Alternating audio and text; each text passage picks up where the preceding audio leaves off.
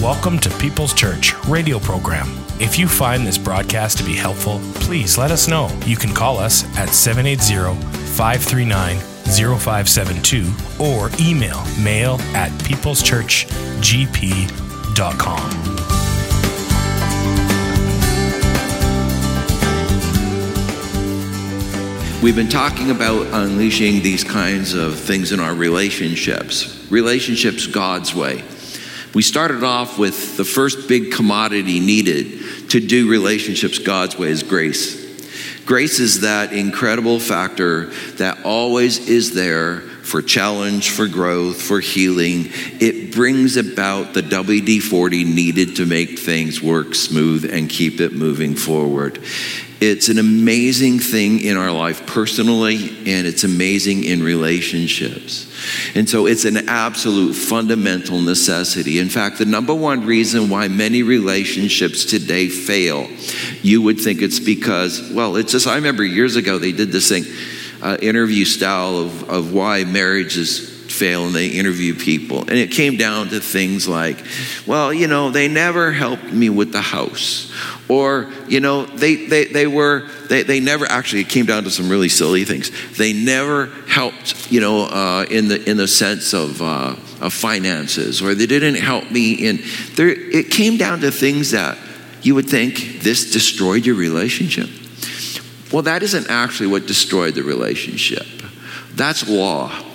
And law is something that pays attention to crossing the T's, dotting the I's, and this is exactly how it's going to be done. And you will fulfill the law of relationship. Not love, but law, performance-oriented, and thereby we'll have a good one. Never works, never has worked, never will work, can't work, it's impossible. Because we're flawed. Because as human beings, we do not have the capacity to function at those levels with each other. We will fail one another. You can change names, places, faces. You can change times. You can change all kinds of things. But it will not change that every relationship, for it to function well, needs huge doses of grace. In fact, it must be the fundamental. The next thing we talked about was the value of the soul as set by God. The idea that you've got to remember that you're not just married to a person, you're married to an eternal soul created by God. You are married to them. You have children. These are not just your children. These are the eternal souls that God has put within your home. This is something far bigger than that, and it helps us set value. We don't, our value goes up and down with people's performance all, around us. And all of a sudden we get so many challenges, and just that day you get one too many, and the value of that person allows you to act or talk or disrespect or devalue in ways you never really feel good about. That kind of thing means you're disconnected from the created order of God. Relationships. How does God have a relationship with us? A perfect God, imperfect beings. It's by grace, and because we are created in His image, our value was worth His Son. And so those are two fundamentals that were necessary. The third we talked about was last week, and it had to do with every experience we go through has this component of limitation put upon us. Containment models, I called them, where you can go through these experiences, and if you let those experiences generate the wrong things, that becomes a containment model for you. And it can even be when you go through successful things, because you can grow in ease. We all have these containment models, and so relationships don't grow. Relationships lose their adventure. Relationships don't keep diving deeper, and things start getting stale. We drift away from family. We move to other venues, and we disconnect. This is quite often the case in human relationships in our modern age. The number one thing that people really want in their relationship is connections, but they want them at low cost, and that doesn't happen. It's not possible. It's got to be through your all in, and you're not going to allow the things. I want comfort. That's it. That's a containment model. I want comfort. I want it to have it my way more. That kind of thing is going to contain the relationship. And you got to bust out of that and be aware that that's happening. Now, today, the word joy. The title I have put on today is Unleashing the Beauty. The beauty. It's the beauty of life. It's the beauty of relationships that keeps drawing us back into them, even when we've had very destructive patterns. There is not people really that exist that say, I'm never going to link up again. If they do, they're going to be rare, far between, extremely damaged, and don't marry them. The idea of relationships has to come from this beauty that God put in us. We were made for them because we were made for Him. Not in a lawful way, but in a grace-based relationship way. A way in which God said, I'm wiring you for a relationship. This is your core wiring. You cannot move against this. You're going to have some flaws. You're going to make mistakes. You're going to do this kind of deal. But I want to tell you that you can't change your wiring. We try. I'll never fall in love again. I'm not going to even try. You know, all these kinds of songs and media items of, I'm never going to do this again. What? Those are complete fabrications. And they're also completely opposed to your wiring. You will do it again. I promise you. I promise you that you will find a friend again. I promise you that you will desire deep relationships again. I promise you that you cannot escape that wiring. It's not possible. It's not possible. You can isolate as much as you want, but your heart has been wired for Him and for others. And so I want to talk about how do you unleash then this kind of beauty in relationships where we're not always fighting our wiring, but we are learning how to unleash it. Now, the word joy is really important. I want to use it illustratively today. There are parts of the Bible that tell us that joy is our strength. It's out of the book of Nehemiah. He's saying, the joy of the Lord is your strength. If you've got joy, and the Lord is the source of that, that is strength. So much of the Bible, when it talks about joy, combines it with strength. I'm just going to do a little thing on here, and we're going to put, you have really a north and south pole of joy. If I make the north pole God, in that scripture it's talking about the Lord. If I make the south pole over here, I'm going to put in just simply like created model. So this is all kinds of things that God has created around us. And even in a fallen state, the world is in a fallen state. So creation's in a fallen state. We have actually entropy, the law of entropy at rule in creation. And so things are winding down, not winding up. It's not in a perfect state. It's in a functional state. And so what we've got is these created things. It's like, you're driving, you see Mount Robson, and it's on a nice clear blue sky day, and you just really enjoy it. A couple of years ago, we're driving down to where we go, Mara Lake, for usually at the end of June, early July. And I have my granddaughter and my grandson with me. My granddaughter's in the back seat of the truck. And we come past Mount Robson. It's crystal blue sky. And I just saw this the other night because Linda and I, on Friday night, took a couple hours actually and went back through, a couple years of pictures that I just threw on the screen from the computer.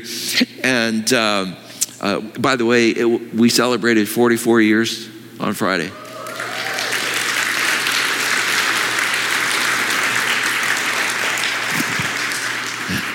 $39 of them are a tribute to Linda. The other 5, I had a little play. The fact is as we're driving in here, I had them and I wanted to get pictures of that. Of course, I'm driving. So I told Grace here, just take the camera, point it back through the back window, and take a few shots. So just the other night, we're going through and we came to that part of that trip. And all of a sudden, there's like 25 pictures of Mount Robson. I got to see the truck coming the opposite way 20 times as he just gets a little further down the road behind us. She was obviously captured with the beauty of that, right? And it was really an incredible picture. It's one of those ones that is this real? Sometimes we feel that way about things in life, don't we? This is too good to be true. This is a beautiful moment. I mean, this is beauty in this moment that we're sharing. Is this just too good to be true? And then we try to hang on to that moment, and aren't they ever elusive, eh? In fact, the more that you're aware that you want to hang on to it, seems the faster it goes. You try to hold it, and you can't hold it. It's a moment in time. Joy, God wired joy into his creation, and even in a fallen state, there was joy in creation. You can walk out and see the beautiful night sky. You can experience it in the wonder around you. The problem with that kind of experience is that you cannot hold those experiences, and there are other things that get between you and that experience really, really quickly, like storms or just cloudy days. And you don't see all of the beauty that may be around you. Now, where do we put you in this? Because we're talking about joy. Let's just put you right in the middle here, all right? I'll do my stick person again. So let's put you in the middle. And you see, for joy to really function in our life, the source is what counts. Now, everybody, every one of us have connection this way directly. You can't escape creation. You're sitting in it, you walk in it, you breathe it, you swim in it. It's all around you. You and I experience creation, and it's great. It's fantastic. It's also something that can be quite dangerous. It's something that is unpredictable. Creation is something that doesn't always have the same hit. You've got to move on from that experience and keep it moving. All about this has these built-in limitations within it because they were never meant to be the full revelation. They were only meant to give you a little picture. And then what's behind it? The Joseph video, he's looking at the son's little hypothetical writing that's just kind of saying, Joseph, did you have this moment where he recognizes this is the Messiah? I mean, you are my joy, more than just from being the one that I get to raise. You're my joy because you're the Messiah. In that moment of joy, the focus is shifting.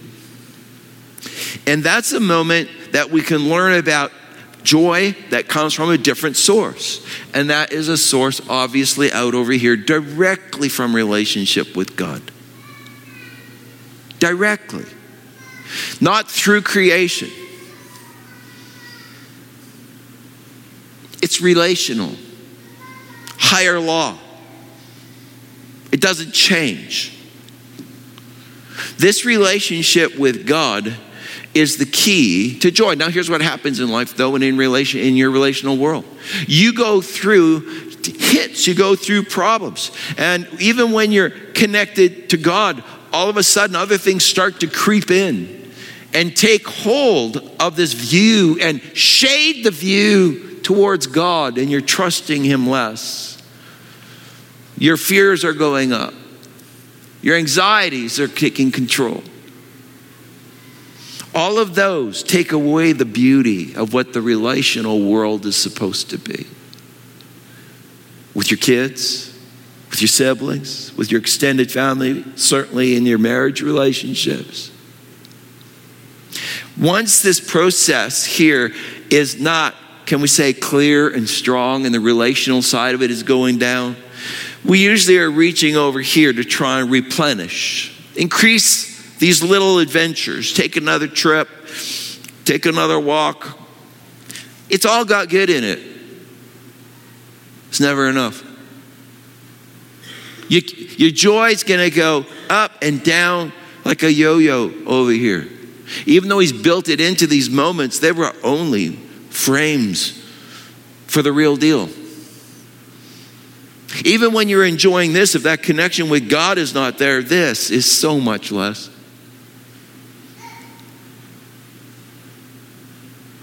When we talk about this today, unleashing beauty, you got to decide every time in life. Which pole am I going to draw from when it comes to joy?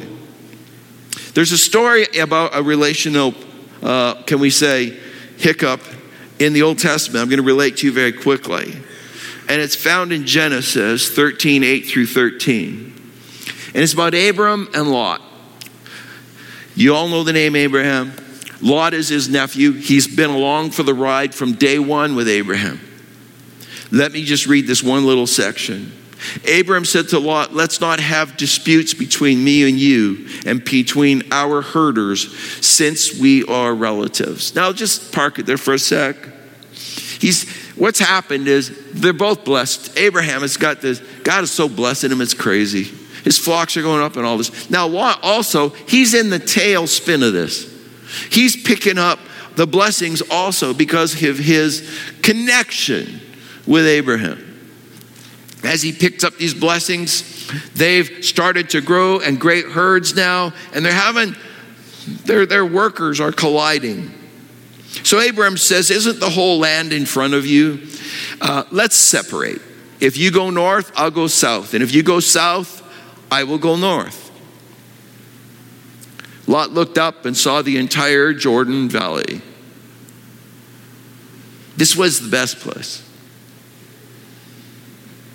All of it was well irrigated, like the garden of the Lord, like the land of Egypt, as far as Zoar. This was before the Lord destroyed Sodom and Gomorrah. So Lot chose for himself the entire Jordan Valley. Lot set out toward the east, and they separated from each other. You go north, I go south. You go east, I go west. There came a time in their relationship that there had to be some boundaries and some things put in. Abram took this approach. Lot, look, you choose first, whatever you want. Wherever you go, I'll go the opposite, but you just choose first, okay, man? He did. He had no problem doing that.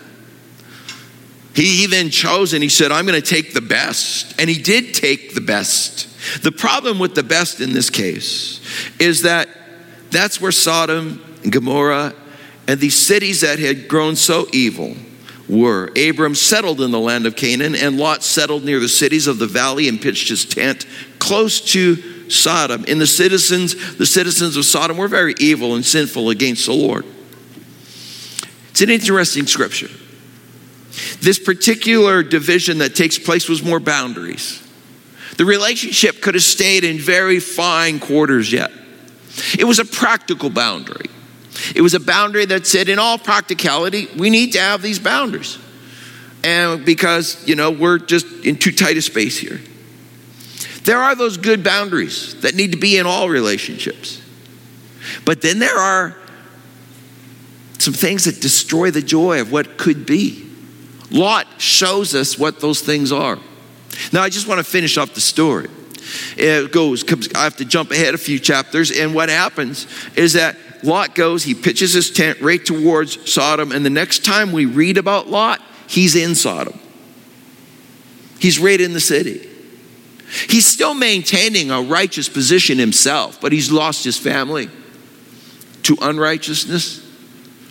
He has put himself into a place where he may have retained his own righteousness, but he's lost his witness, his influence. And then there's some cities, that kings that come together, come against those kings of the valley and defeat them, and they take them and they capture Lot and his family also. And they're going back to their countries. And guess who comes to Lot's rescue? Abraham. He gets all of his guys together. I think there are 338 of them. He gets them all together, and they go and they attack these kings that had come in, and he rescues Lot and his family. So what does Lot do? Does he say, oh man, I have so drifted away from my relationship with God, and I've drifted from good relationships that function well out of this, like Abram? What does he do? No, he just goes right back into Sodom. And the next time he has to be rescued by angelic presence from Sodom before destruction comes. And he loses a lot, including his wife in that one. What is it about a guy like Lot? Well, I want to give you 3 things, and this is what you've got to watch. They're going to kill joy in relationship. And the first is selfishness. He showed a very selfish view of his world. The lens he looked through was about only his own benefit. You take relationships and you surrender them to that lens. I promise you, you have a death knell underway. It may take years. It may take decades, but you're killing it. Because you're stealing joy and you're not producing joy. So that lens of selfishness ruled in this guy. It says in the scriptures in James 4:1-2, where do all the fights and quarrels among you come from? They come from your desires for pleasure, which are constantly fighting within you. You want things, but you cannot have them, so you are ready to kill. You strongly desire things, but you cannot get them, so you quarrel and fight. You do not have what you want because you do not ask God for it. You're going here.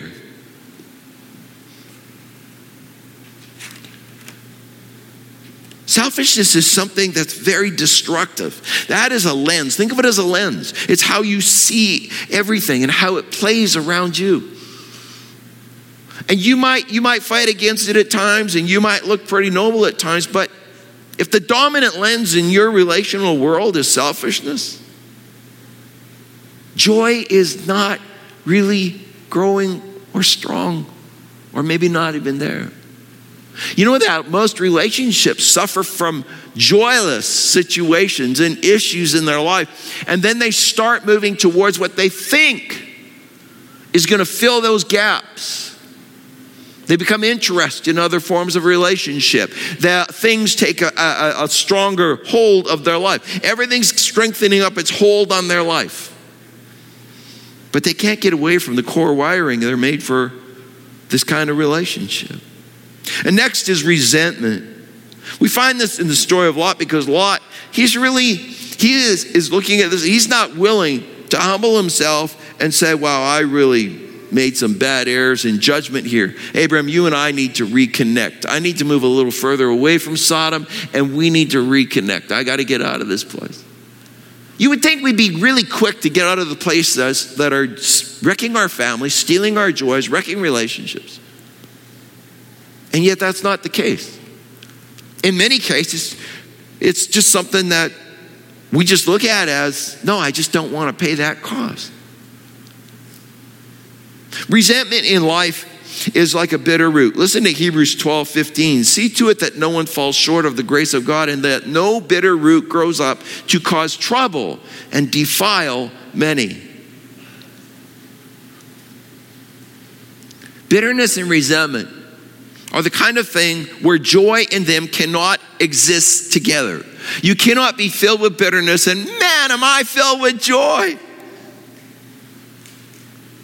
Doesn't work. They just can't work together because they attack each other. Joy will attack your resentment. It will say, this has to go. Another one is Proverbs 11:29. The fool who provokes his family to anger and resentment will finally have nothing worthwhile left.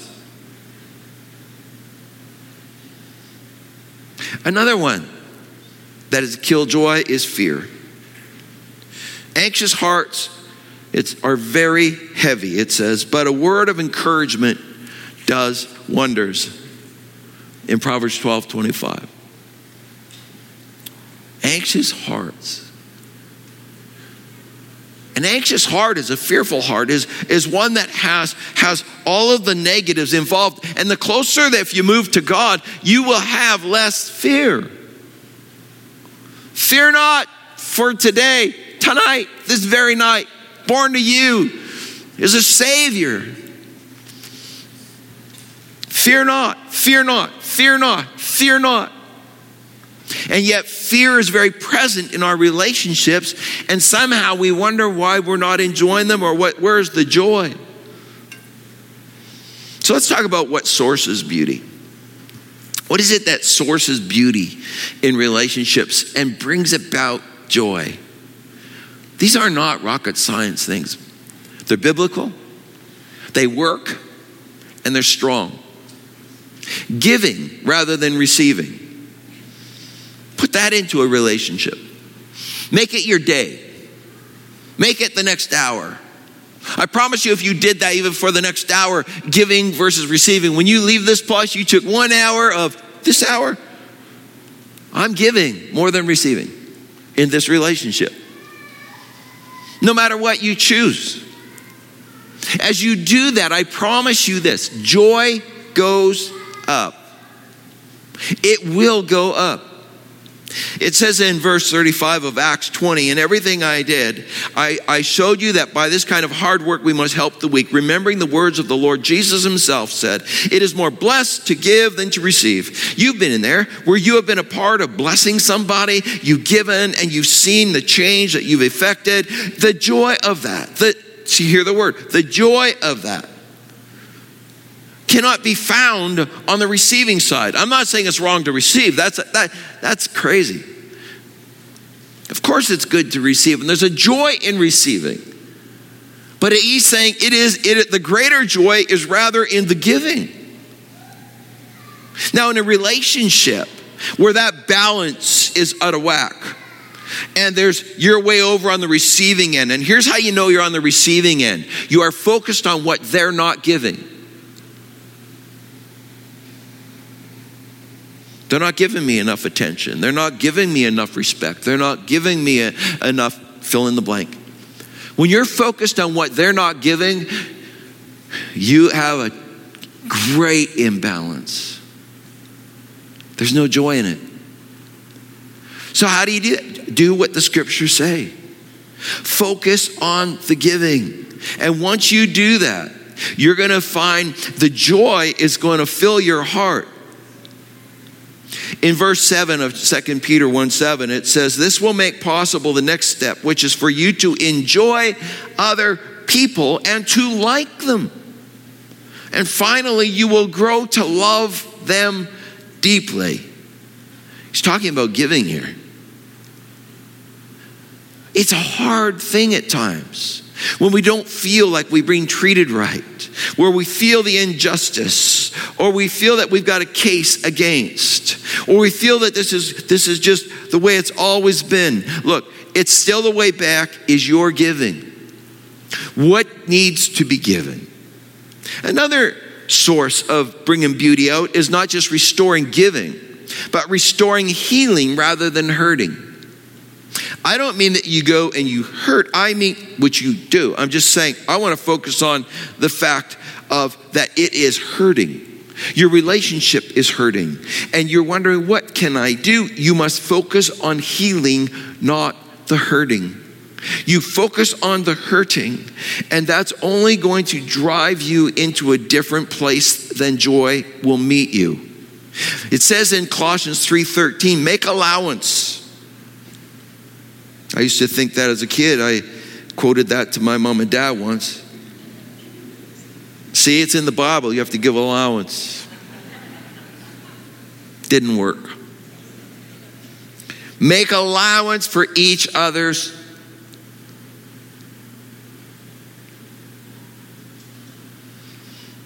faults.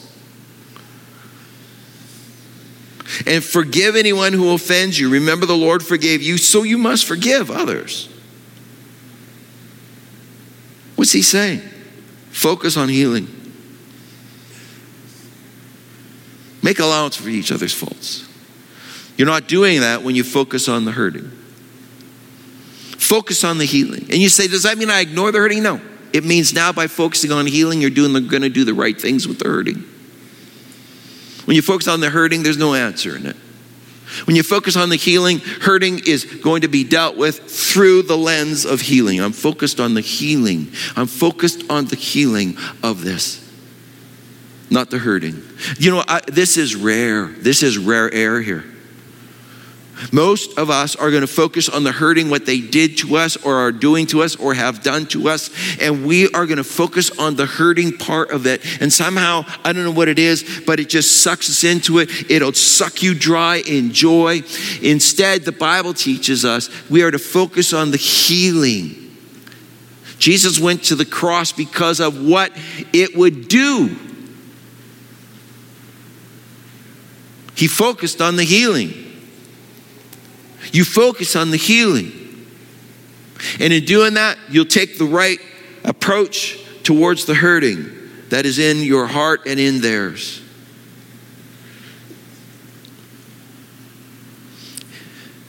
Here's another one that must be restored. Giving rather than receiving, healing rather than hurting. And if you want to really restore this kind of joy relationship, God's power rather than my problem. Back to this. The more your focus looks this way, the more you're going to enjoy this. The more your focus looks here, it dead ends here. It doesn't come back here. The more you focus here, the more I lean on this as my joy model, this is where I'm going to get my joys over here. That is when I know that I am not going to have a return back over here, and this will be a diminishing value.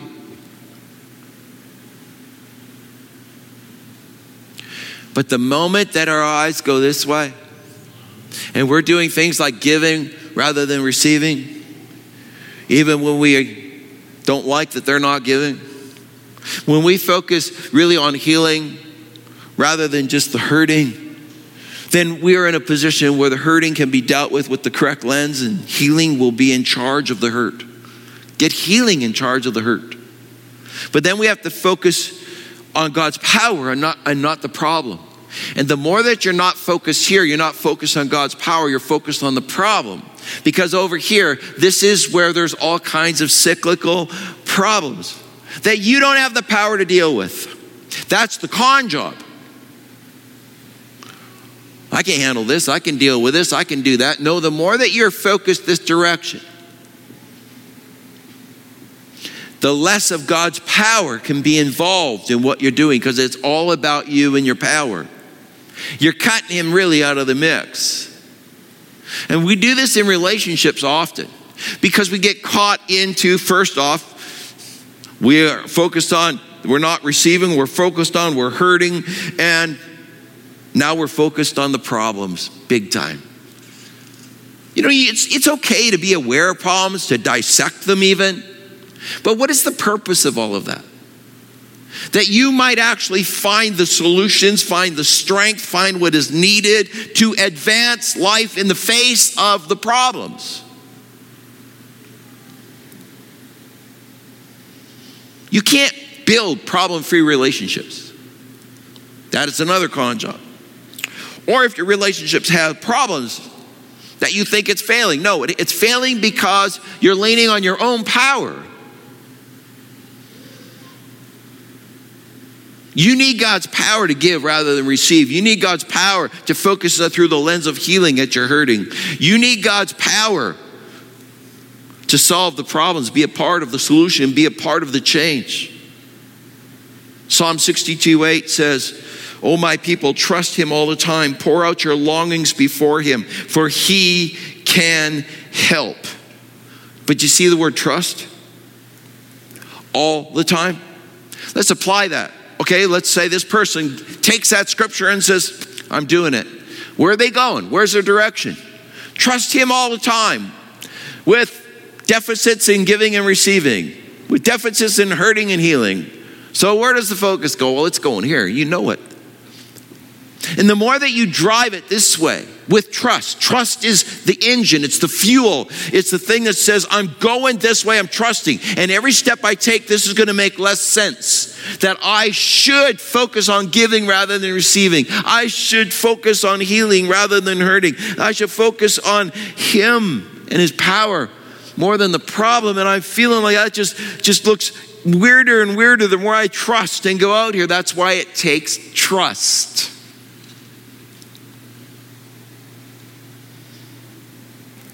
You trust You trust God's power rather than your problem. Verse 4 of Philippians 4:4 says, always be full of joy in the Lord. I say it again, rejoice.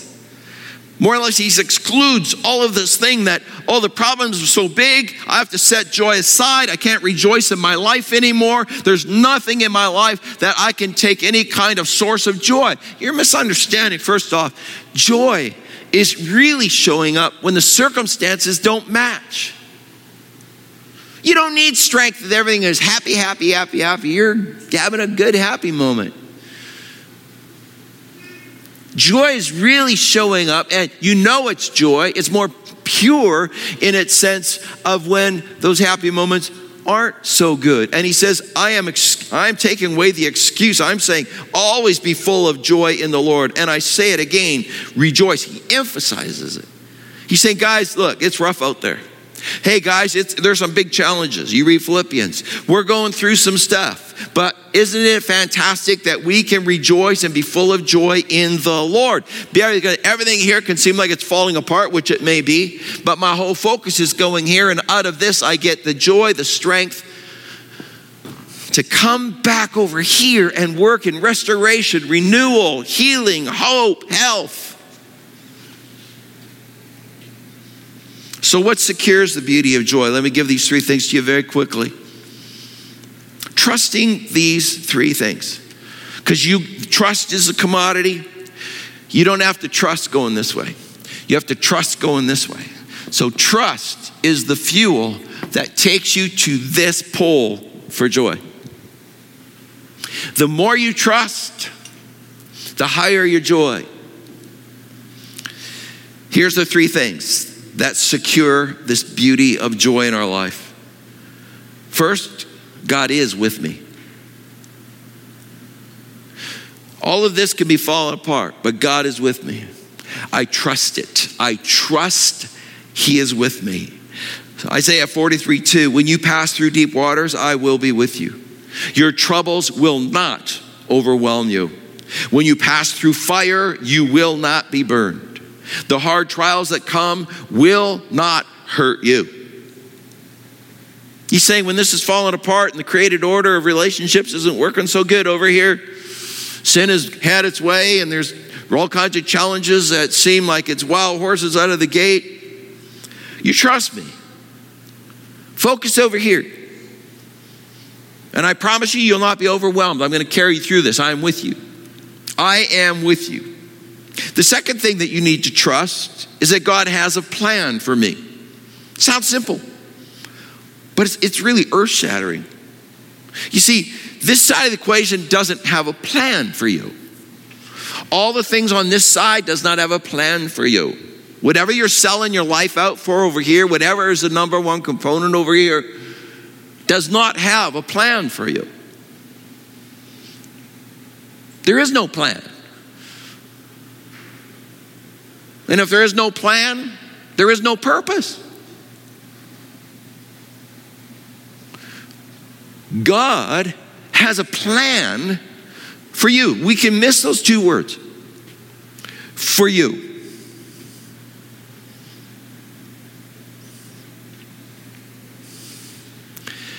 Even in our troubles then, I can be assured if God is with me, then God also has a plan. There is purpose. There is meaning. And if those things exist, joy, strength is mine. 14 and 15 of Psalm 50 says this. What I want from you is your true thanks. I want your promises fulfilled. I want you to trust me in your times of trouble so I can rescue you and you can give me glory. Well, that's good. You know that God has a plan even for rescue. So He gets glory. So He's saying, I want you to trust me in your times of trouble. What's He saying that for? This is going to be shouting. It's going to be the loud voice in the room. It is really going to be loud over here. It is going to be obnoxiously loud over there. And all of your attention, your being can easily go down that trail. But I'm telling you to trust me and come this direction. because I got a plan. And there's rescue in me so that you can actually give glory to me. And lastly, God is helping me.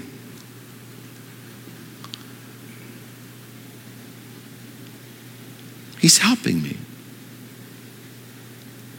When you think about that, you're not alone in whatever the struggle is that this side is always going to be bringing to you. You are not just you and this, and I got to find a way, and if there's no way, I got to run and hide, I got to dig a hole deep enough, I got to climb high enough, I got to get away from this thing, I got to change it up, I got to change name, address, face, I got to do all this, I got to get it all over, and it's done. No, just don't make that your first moves.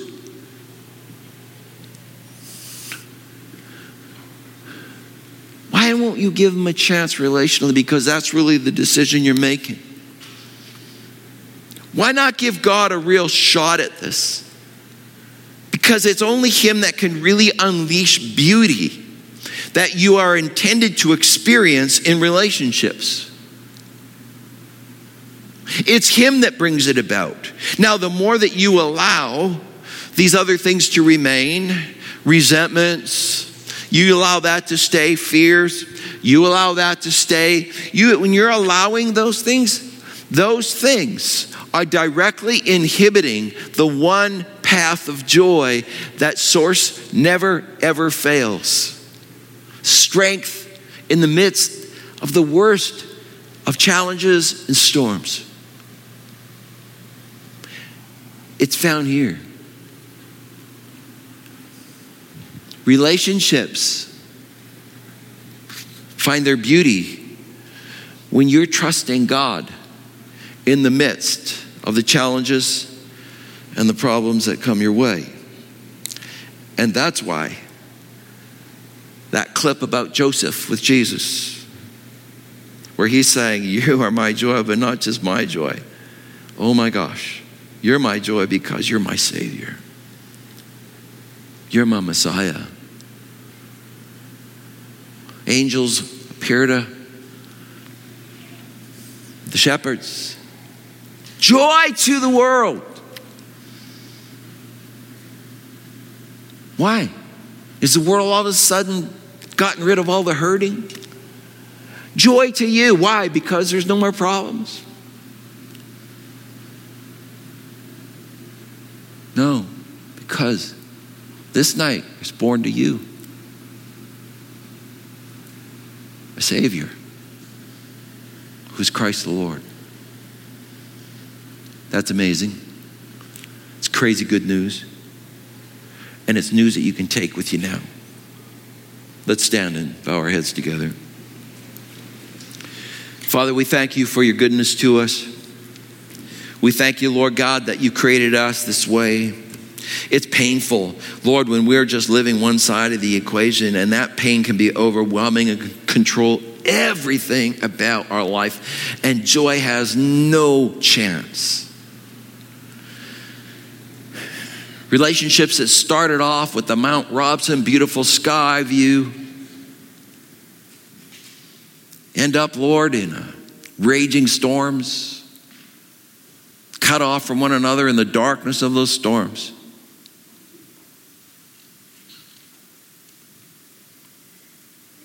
Father, we really do need you.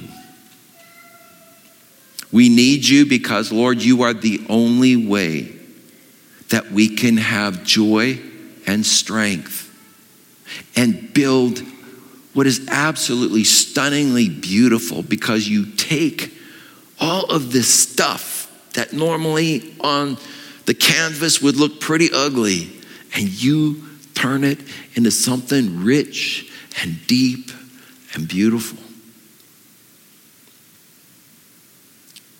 If we'll trust you.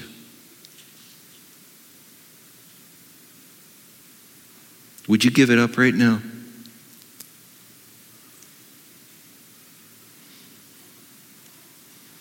You focus on things like I'm not receiving. You focused on hurting. You focused on the problems.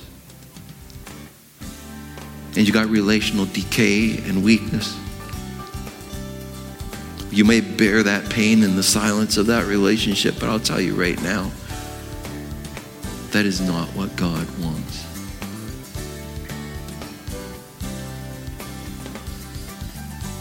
Trust Him. Give it to Him. Move towards Him.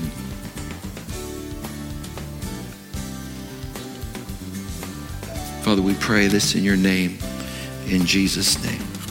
Amen.